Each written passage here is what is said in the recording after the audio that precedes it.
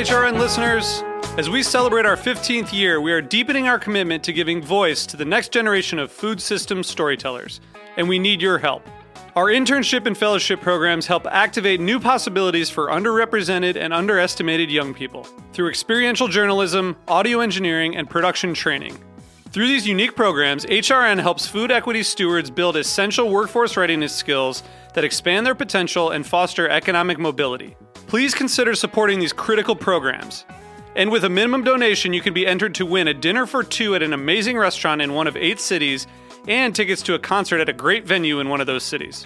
We have incredible partners across the country who have donated, as they also share our passion for helping to educate the next generation of food systems storytellers. Check out heritageradionetwork.org/15 to donate and enter to win today. That's heritageradionetwork.org/15 to donate and enter to win today. And make sure you donate before March 31st. Thank you. This episode is brought to you by Route 11 potato chips. Made with a secret recipe and superior ingredients, their mission is to make an outstanding product in a safe and clean environment. To learn more, visit rt11.com.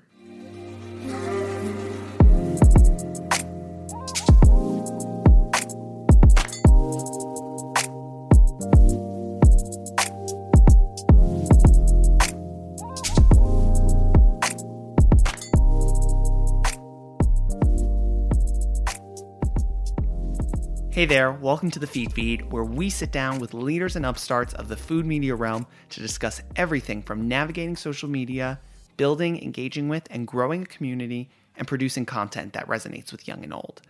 I'm Jake Cohen, editorial director of the Feed, the world's largest crowdsourced food publication and social media community, serving as your daily source of what to cook, bake, and drink.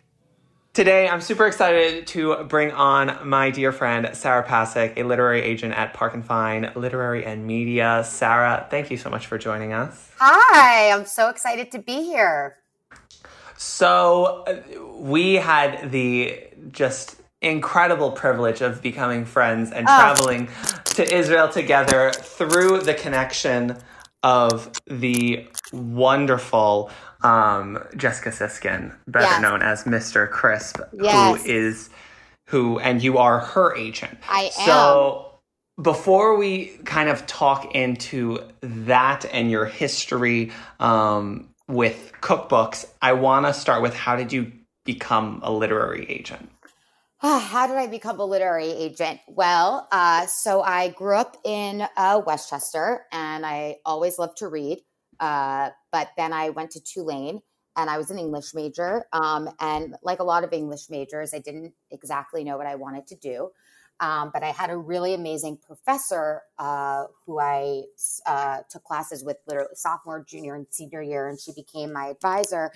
And she said, why don't you try this program that they do at NYU, and it's, the Publishing Institute. And so I said, okay, so I applied. So right after I graduated from Tulane, I went directly to NYU, and I took this 6-week course, which they still have now, which I highly recommend, in book publishing and magazine publishing. And the book publishing aspect I really took to, and I just thought it was so cool. I didn't even know what a literary agent was, or a book agent. And I thought it was so cool that a person could represent, the interests and the ideas of something they were passionate about, and sell that and see it come to fruition. And I have always loved to argue.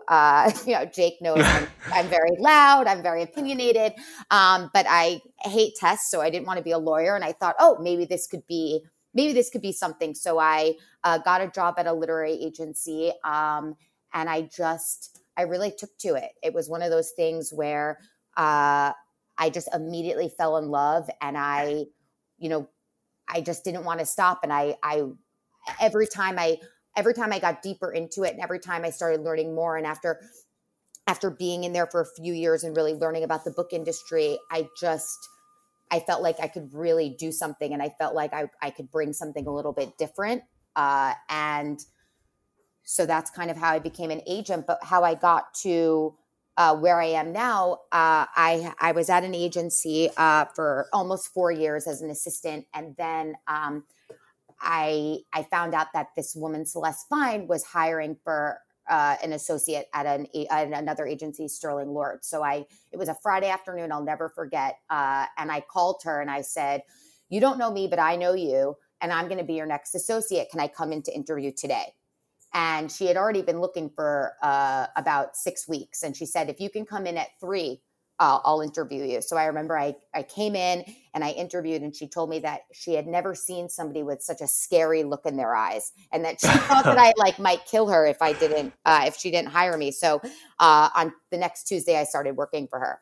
And it's been almost 7 years. Last year, we broke off from that agency and started Park and Fine Literary and Media. And it's kind of crazy. So that's sort of a very fast version. But yeah, and here I am. That's perfect. You touched upon this briefly, but for anyone who doesn't know, what is a literary agent? What do they do? So a literary agent is basically the middleman between the talent, the client, and the publisher. And so what I do is I work with clients on their book proposals and their book ideas, and then I sell that idea to a publishing house. And it's sort of like, I really consider myself kind of like my client's bodyguard. I'm very intense, I'm very hands-on, and I really, in order for me to work with somebody, I feel like I have to really believe in it. And that's something I feel really strongly about. And so when I sign somebody, it's sort of, I live, eat, breathe everything about them. And I really feel it's as agents, it's our job to protect our clients and to make sure that we are getting them, the best service, the best opportunities. And we are just making sure, people put years into their books, and it's important that, on the industry side that we're making that a good experience. I feel really strongly about it. I love that. And then for someone who is like, oh, this sounds great, I would like myself a Sarah. At what point do you get a literary agent? So I think it's as most things are in books, and Jake has an amazing book coming out soon, so he knows. But it's, there's no one size fits all. That the industry is what I like about it is that there's sort of different routes, and you can kind of make it up as you go along sometimes. But I would say for me, I really like somebody to come to me with a very, and it doesn't have to be a clear idea, but with a reason. I always say to people, why this book and why now? Everybody wants to write a book. Not everybody, but a lot of people, I want to write a book. I want to do this. And it actually is really hard, and it takes a lot of work. And so I always say, I want to work with somebody who wants it really bad and who's going to do anything it takes to make it successful. And so if that, sometimes that means they've built, a social media following and that they're talking to their community and their community is asking for a book. Sometimes it means that they've had something very successful, whether it be a television show or an article or something that's, I work with platform-driven nonfiction primarily. And so I really look for people who are doing something very cool in the world and where it makes sense for us to capture that on the bookshelf. And so that can take a lot of different forms, but to me, it's kind of like a gut feeling. And if somebody is really excited and passionate about what they're doing, then to me, that's what makes me excited to work with somebody. I love that. And they have this beautiful idea and you see it and your gut is telling you this is it. What is typically that process like in terms of coaching someone? We go through this kind of, there's been a good amount of discussion in terms of the process of a book proposal. And as someone who has done it, it is a total beast. The proposal's harder than the book sometimes. Yeah. So what does that look like? Is there ever instances in which someone has a proposal and then gets the agent? Is it typically then you coaching the author through the proposal? Yeah. So I think that it goes both ways. I think sometimes I'll go to somebody or somebody will come to me and I'll say, have you ever thought about doing a book? I think XYZ is a great idea. And they'll say, I want to do this. Or sometimes they'll come with a proposal and we'll workshop it. I think that the first step when I meet somebody is, what is the book idea? Why this book? Why now? And let's put something together. So a typical sort of package of a proposal is an overview, which is, what the book is about, publicity and marketing, where have you been? What have you done? Who's going to buy this book? Then we really focus on the table of contents and the extended table of contents, because I always say that it's really important for the author and I to be on the same page about, the arc of the book, where we're going. Because when you get with an editor, they're a really important part of the process. And in order to be collaborative, it's really important for us to have thought through what the author wants to do. And so, sometimes the author has thought about it for years and years. And sometimes I work with the author and we come up with the idea together. I think as long as somebody has something that they want to say, the process of making the proposal is definitely a bear. But it's important because publishing really is harder than ever. And as agents, as good agents, it's our job to put the material together to send to the editor, so they have a very, very clear snapshot of what the book is, who it's going to sell to, and that they can then go to their marketing, their publicity, their editorial staff and give a very clear pitch. So I always say that if I give a proposal, I want to make sure that the editor has a nugget of something to hang on. I always say to my clients, what's our silver bullet? What's our little thing in there that they're going to go into that editorial meeting and say, oh my God, I need this book. And to me, I want to finish a proposal, whether it be a cookbook proposal or a narrative proposal or whatever it is. And I want to have an emotional reaction after. So so that's what I'm always looking for. But yeah, the proposal, that's kind of a roundabout answer, but the proposal is a beast. And again, it's important that it doesn't get skipped on, because I think a lot of people are like, we'll just put it together. But, you've got to convince the editors that you can sell this book to people. And I think that's something, that I try to remember is, who are we going to sell? The book is great, but then it's going to come out and and the whole process starts again. And then as you are going through this process, what is your role and what is the actual process look like in terms of wrangling potential deals, reaching out to editors? What is the behind the scenes in terms of once an author has spent all this time writing a proposal, what is the in between that and getting an actual book deal? So typically, the proposal sort of takes as long as it takes. It depends on the project. And then once we have a proposal, my company, Park and Find, we're very, very hands-on. There is 15 of us. And so we have editorial meetings similar to a publishing house, where we sort of go over all of the proposals that we're going out with. Everybody gives comments. Our agency is a bit different, that it's very team oriented. I work with my colleagues on projects. Sometimes there's 2 agents on it, just to make sure that we are really covering all of our bases. And so we make sure the proposal is sort of, there's no questions, because I might read it 6 times. And then, my colleague, John, might read it and he might say, well, I have a question about this. And it's something that I could have never thought of. So we make sure to get as much, feedback as possible to make sure that we're covering all of our bases. And then I submit the proposal to about, 25 to 30 editors. And we give them about 2 to 3 weeks to review. And then the editors that are interested, we set up calls, or, pre-COVID, I love a good meeting.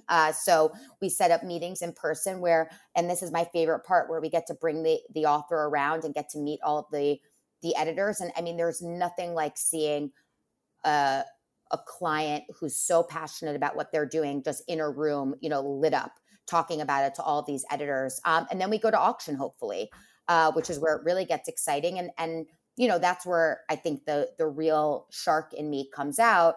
And, we try to get the best financial deal possible for our clients, because the more money that we can get them up front, the more money they have to work with to create the best book possible. So the whole process is from the finish of the proposal to the completion of the proposal to securing the book deal is about a month, give or take, on a good day. And then what happens if no one bites? We keep trying. Yeah, we keep trying. I think that's always sort of the dun question. But I think that if, part of why I love what I do and the company that I'm at is that it is so collaborative. And it's so people are honest and useful and helpful. And I think that if the book doesn't sell, editors are very good about giving feedback, and it's important to be nimble. It's important to be open. It's important to watch trends. It's important to, again, understand what the market wants. And so if I don't sell a book, which, knock on wood, doesn't happen, we'll go back to the drawing board and we'll fix it. I never give up. I think maybe 1 or 2 times in almost 8 years that's happened. So I think it's, and clients, it's hard sometimes, the proposal, because they'll do it and they'll put all of their time and I'll say, nope, this is a hole. And so I think part of the book process is really being able to get that proposal done and being able to take feedback and being able to be nimble, because the book is not going to be easier. So, yeah, but we hope that doesn't happen. Yes, of course, naturally. No, I just kick and scream until somebody buys it. I love it. That's perfect. So when we get this book deal, yes, this is kind of when things get interesting. So obviously, when things get crazy. Yeah. Yes. What does that experience look like in terms of that middleman role between the author and the editor? Good question. And then I guess the other, to backtrack. Yes. Yeah. But even to backtrack, like, how much are you taking into account, like, the editors and how you know them and like almost matchmaking them with your authors? It's funny. It's kind of like I take my Jewish girl-ness and I try to apply it to like Fiddler. Exactly. Because, and and I say this to my clients a lot, when we get into an auction situation and almost to backtrack in the meetings. And the reason we have the meetings is not only for the benefit of the editors, but it's really for the benefit of my client also, of the author, because writing a book and I've never written a book. I think people who write books are crazy. So, I think, writing a book is, it's kind of like a doula. I've shepherded a lot of books. It's very emotional. It can be very challenging. And it really, really is important that your editor understands the client, the book, the market, because they are your voice inside the publishing house. I can be as successful and I can sell the shit out of the book. Am I allowed to curse? Sorry. I can sell the hell out of this book. But if I sell it to somebody who does not understand it in-house, or is the wrong fit, or the chemistry wasn't there in the meeting, it's not going to work out. So I think that I have lunch with these editors all the time. We're always talking on the phone. I'm always asking, what are you looking for? What do you want? Because it's also good where if I meet somebody and somebody says, you know what, I'm writing a book about, chocolate labs. And I just love chocolate labs so much. And I had lunch with an editor who has like a farm of chocolate labs, or she loved, and then you can put those people together. And sometimes that's a great matchmake skill. Or sometimes you're in a meeting or a phone call and you just see an author and an editor just like click, like they just get it. And so that is a really, really important part. And as the agent, my job is to, a lot of my clients are, I have a direct line to them. We're texting, they're calling me, we're very, very close.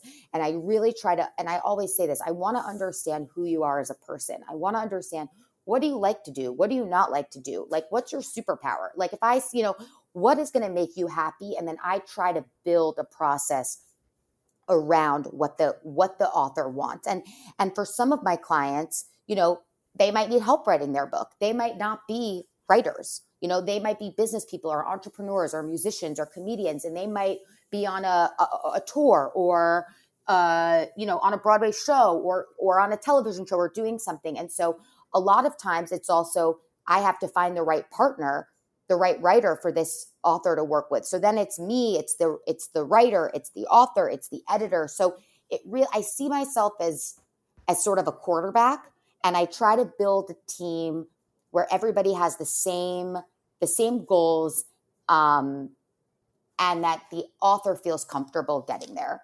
And so again, it's really, I think it really comes back to communication with your client and your author, and really understanding who they are, because every single client is different. And some clients, they'll send me a chapter to my cell phone. I had a client who wrote a poetry book and sent me every poem ever as they wrote them to my cell phone.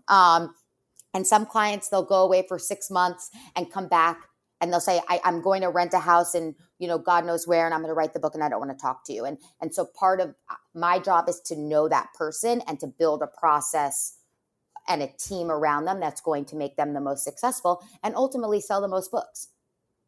Yeah. I mean, that's obviously the goal. Yes, the goal is to sell books. And listen, we don't always get it right. This is not a perfect business, but I think really taking the time and to people who are thinking about becoming authors or want to become authors, I think really getting clear on what you want to do, what you don't want to do, what you want to spend 2 years of your life doing, with things that you don't want to do. Because at the end of the day, you hand the book in, the publisher is going to do what they do, which is, edit the book. They're going to, make it beautiful. They're going to be able to distribute it. But then the day that Tuesday comes and your book publishes, it all starts again. Nobody knows all the work you were doing. Nobody knows the hours that I know, Jacob recipe testing and not being able to go out because he was recipe testing and all of these different things that authors go through. That stuff is sort of behind the scenes. And so I always say to my clients, let's make sure you're having fun, as fun as it possibly can be, because when that book publishes, we start again. Then the world learns about the book, and you got to have enough, gas in the tank, if you will, because that's really when the hard work starts. It's all hard, but that's when it's time to sell. Yeah. What happens when things go awry? And what are some of when I say things go awry, I mean, what are some of the most common instances of clashing between editors and authors, and how do you remedy those situations? So I think authors, a lot of it is the cover. I will say, I think it is, as the book writing process starts, a lot of people who write books, they're creative. They have their own businesses. They've been running a blog, or they've started a business from nothing, or they're a celebrity. And so not only are they used to sort of being in control, but they're also used to it being their business. And so they get their way.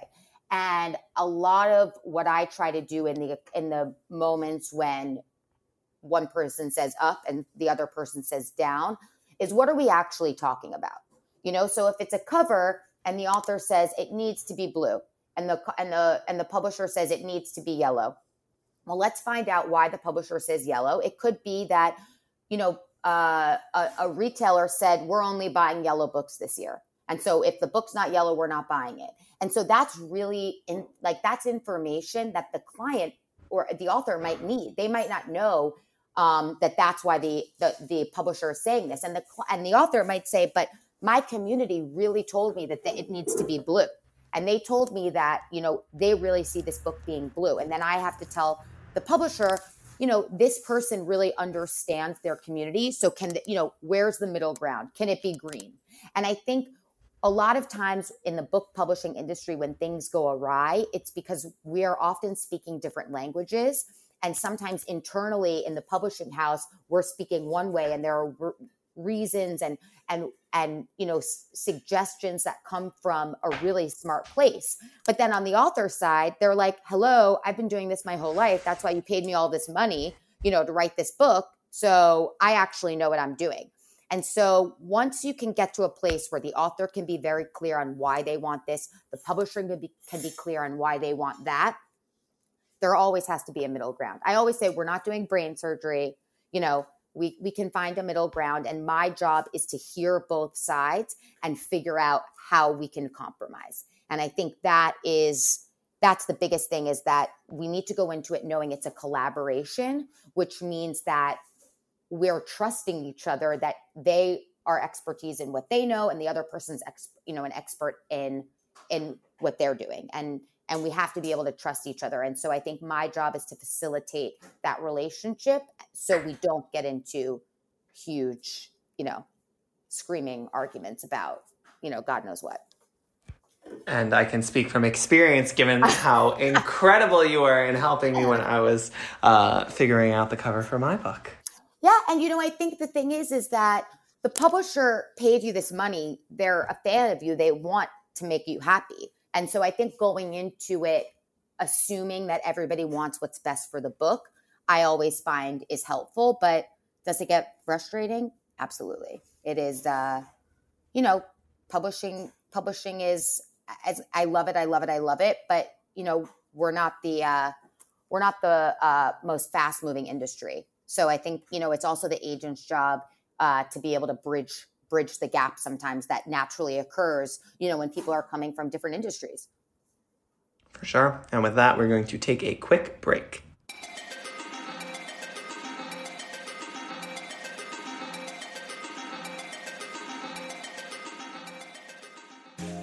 This episode is brought to you by Route 11 potato chips. From the moment Route 11 dropped their first batch of chips back in the early days of 1992, they understood their destiny as a high-quality producer. Instead of succumbing to the frenzy of mass production, they took advantage of their small size and made chipping a personal art form. The payoff was immediate, an incredible potato chip.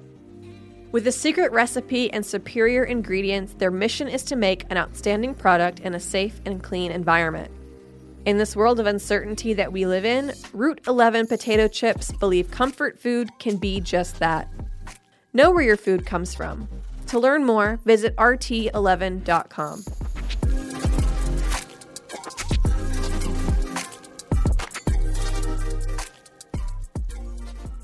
Now that we've talked all about the process in terms Yes. of working up to creating the book, once we get to that moment, Yes. I'd love to talk about what are the things that potential authors, people who want to write a book, people who are in the process of writing a book, need to keep in mind in the realm of marketing, promotion, that kind of aspect that's so important to the success of the book and the potential for another book.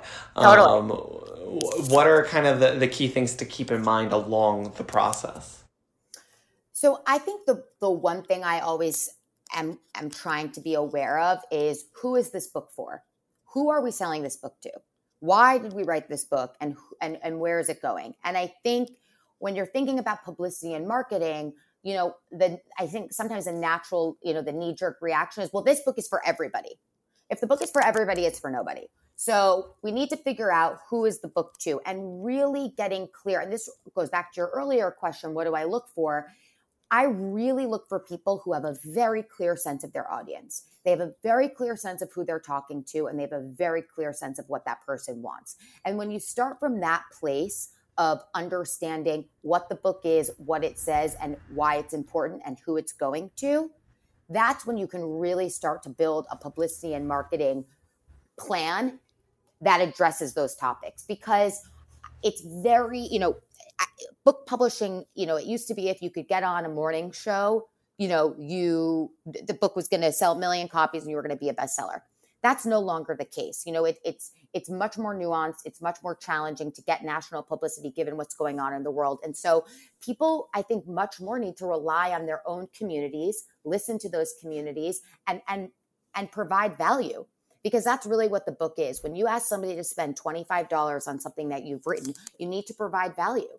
And in the world of the internet and all of these different social media tools that are occupying people's mind, the book needs to really deliver something. And so when you're thinking about publicity and marketing, I always like to build ideas or pitches around, what would I like? What would make me, press buy now? What is going to be that thing that changes the way my brain thought about something before? And I think if you look at it from a place of, why is anybody going to care, and how do I, and where are my people, and how do I find them? I think it becomes a much less daunting task than trying to sell the book to every single person. Because if the book is successful, then you're going to see that halo effect. You're going to see that snowball of, then the one person buys it, and then they buy it for their 5 friends. And then, they buy it for their book club, or then you give it to your mother-in-law who gives it to all of her book club. So you start to sort of that slow build. And I know it's so cliche, but it is truly a freaking marathon. Like, it is a marathon. It is like, what are you doing every single day? What are you doing, 3 times a week to post about your book and to get people to buy it? And I can't want people to buy it more than the client. And I think that the author, that's the biggest question to ask, if that makes sense. It was a little random. Yeah. No. I completely got that. I'd love to know, you go through this process, you're running this marathon, you put your all into the book. In the discussion on the concept of an advance, and obviously an advance is so vary depending on the author, their platforms, their background, all of these things. What are the things to keep in mind in terms of, if you have a successful first book, how does that affect your next book deal?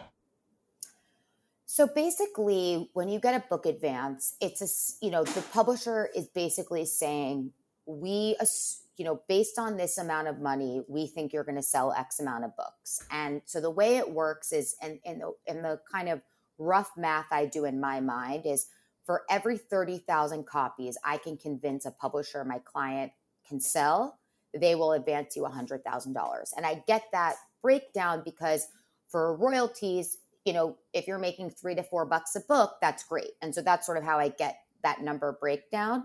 And so, there are 2 schools of thought. One is you get the biggest advance possible because it gives you the most freedom to get that money up front. But it's going to be much more challenging to earn out on $1 million advance when you're only making $3 a book. And in publishing, you don't make another dollar until the publisher earns back their money. So you never have to pay your money back, but you might not see any more money. And the other avenue sometimes is that you get a lesser advance. So in order to earn out, you have to sell less copies. So, I do it both ways. I think the important part that at least I've seen, which is the most important part of being able to secure your next book, is to really give it your all in your first book and to really demonstrate. I mean, publishing is a human business, and people who care and people who try and people who are out there really passionate about what they're doing, it shows. And I know that it's a little kind of wishy-washy, but selling books is really, really important, and proving that people want to buy what you're selling is the best way to ensure another book deal.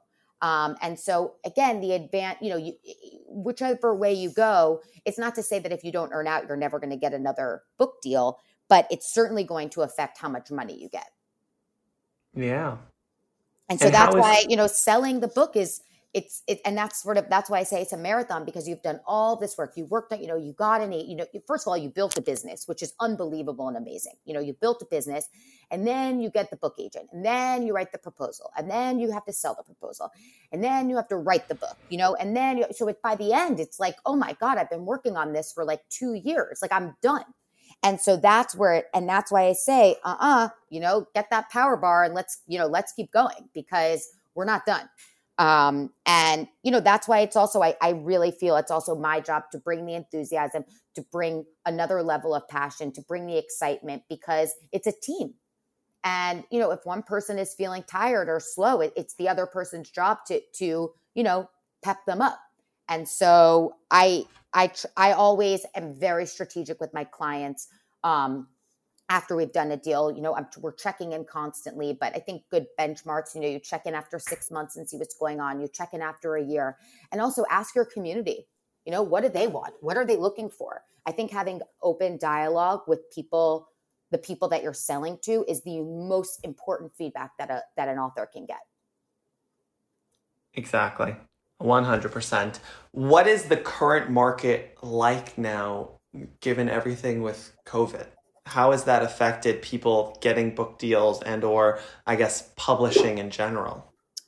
I think books are doing really well. I think the business is good because people are reading. There was definitely an adjustment of working at home. A lot of my business is lunches and talking and meeting people, and it's a very collaborative, hands-on business. So, I think Zoom has been interesting to navigate, and editors and people with kids, and I think it's changed in that people are a little more, I think, understanding of life. But I am very energized by books and the publishing industry right now. I think there's a real wake-up call on how we can all be better and how the industry can be better. And I feel really excited to actually do that work and to actually play whatever small part I can in bringing really important voices to the forefront. And I think at the end of the day, people are going to read books, and whatever format they read them in, whether it's ebooks or audio or whatever, I think it's my job to continue to bring that talent and to elevate it in the best way that I possibly can. Beautifully, beautifully said. To finish off, I guess, this portion of the podcast, are there any absolutely either wonderful, incredible stories from your experience with cookbooks or complete and utter train wrecks that you'd like to... Well, so I'll start with, I love my chef authors. I love cookbooks. I think in particular, when you put a cookbook together, it's kind of like a real symphony. When it just to have, the right recipes and the right head notes and beautiful photos, and just to see they're always, the good ones are always so beautiful. And they really, I see a cookbook as, it's a gift, it's, even though it's, it's not always, obviously they're useful. I don't cook that much, but I still like it, which I know I shouldn't say on this, but I know a good cookbook. I think it's really one of those things that's so beautiful when it comes together in the right way. I have a client. So my sister had just graduated from college, and we were on vacation, and she was on Instagram, and she said, I am obsessed with this guy, Dennis Prescott. And this was years ago. He had like 25,000 followers. And I started following him. And then one day I reached out randomly, and I said, I love your food photography.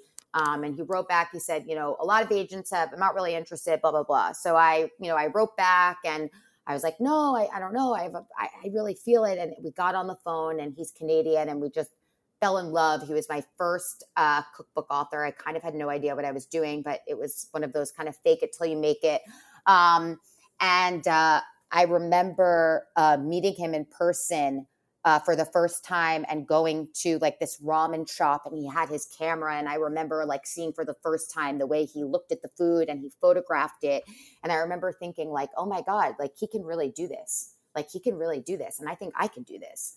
And Dennis has gone on to be on a Netflix show and be a very close friend of mine. And so that he always holds a special place, just because he kind of took a chance on me too. I didn't really have another cookbook person at that point. And so that one always, I just remember seeing the raw talent and being like, oh, wow, this is what it looks like in real life.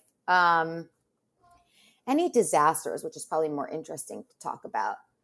Yeah, I've had disasters before. I've had photos be delivered for a cookbook that the publisher rejected.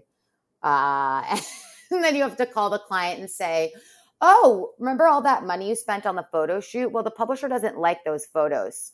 That was unique. And you figure out a way to fix it. What else? I've had disastrous covers before. Cookbook people, chefs, they're so creative, and I think that with that comes really amazing books and really beautiful books, but also really eccentric personalities. And I think it makes it fun. One of my I once was, if you look in, work with Rocco DiSpirito, and I am in 2 of his cookbooks. I was at the photo shoots. And so if you can find me in some of the, in the chapter openers, like my hand is in one of them and my side profile. So sometimes I like to appear in the books too. I'm in Jessica Siskin's book also. I got into the ice cream truck and I pretended to be serving her ice cream in the book. So. Amazing. Nothing better than a literary agent / ice cream. Yes, I can't promise that I won't try to be an extra and make an appearance. I love it. I love it. So this brings us to my favorite part of the podcast. This is the lightning round, where I'm just going to throw a few questions your way. The first being, who do you love to follow on social right now? It could be chef, could be non-chef, just anyone that you really love their content right in this moment. Right in this moment, I am loving... That's hard. I feel like I spend so much time just stalking all of my clients. Right now, so I work with Layla Ali, and I am loving Layla on Instagram right now. She is such an amazing cook. She's an amazing spice blend. She's supporting so many Black-owned small businesses. And I've watched her Instagram really, really grow. And so she just cracks me up. So I love following Layla. Love it. When was the last time you cried from a book? Last week. What was the book? I work with Logic, and I got the first draft of the beginning of his memoir, and it's beyond. It's really beyond. That's so exciting. Yeah, it's really exciting. What has been some of your favorite experiences if you've ever cooked dishes from cookbooks you've worked on? Yes, my favorite experience is I made banana bread. So basic. I made a banana bread for one of the first times, totally by myself, no help from anybody from our client Rachel Mansfield's book. And I felt really proud of myself because I'd been promising her. And then I did it. So I sent her a million photos. She probably thought I was so annoying. What is exciting you in the food space right now? In the food space right now, I am excited because I think people are opening their eyes. And I think people are really looking and realize that there's so much different talent out there. And I am also excited because people are cooking at home. And to me, that's why we make these cookbooks, is so people can bring that joy and community of cooking and food and family into their homes. And I think to be able to provide books and resources for people to be able to feel confident doing that, I think the food space is it's so exciting right now. I love that. Love that. And then finally, we have our every episode game of Fuck, Marry, Kill. And I can't lie. So this is going to be tough. There you go. So I chose categories in terms of cookbooks. So you have fad diet cookbooks, you have single ingredient cookbooks, and then you have appliance-based cookbooks, so Instant Pot or slow cooker. Okay, hold on. Fuck, marry, kill. Honestly, I fuck with a single ingredient cookbook.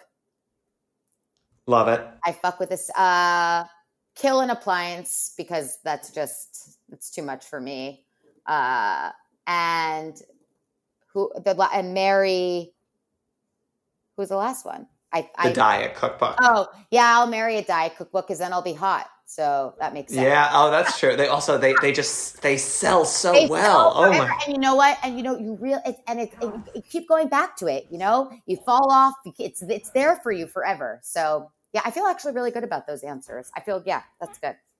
That was absolutely perfect. I did a sweet potato cookbook years ago, and so I still have a copy of it. It's really fuck with it. Yeah, it's good. That's something that people would definitely lose their shit over. Sweet potatoes. Yeah, it's insane. Yeah.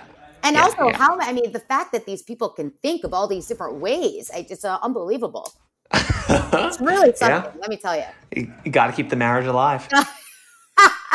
Yes, we know.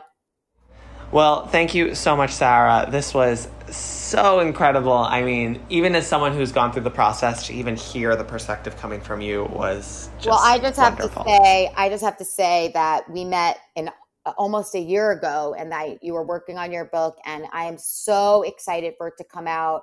It is absolutely gorgeous. And as I was talking about all the good things that make, cookbooks and books successful, I just couldn't help but think that your book really checks all the boxes, as, knowing who you are, knowing who you're selling to, being so passionate and confident about the recipes and why they're important and why they matter. And I'm just so excited for your book. And I think it is just to me, that's what it looks like. A successful author, a successful book. To me, you have all the ingredients, and I just could not be more excited to watch you shine and to watch it fly, because I think it's going to be really amazing. So I am so excited, and thank you so much for having me. Truly, truly my pleasure. Thanks everyone for listening. To learn more about the food and drink discovery platform that is The Feed Feed, head to thefeedfeed.com. Be sure to follow us on Instagram at The Feed Feed and myself at Jake Cohen. If you have a tip on who the next social media culinary star will be, send us a DM. We will see you next time.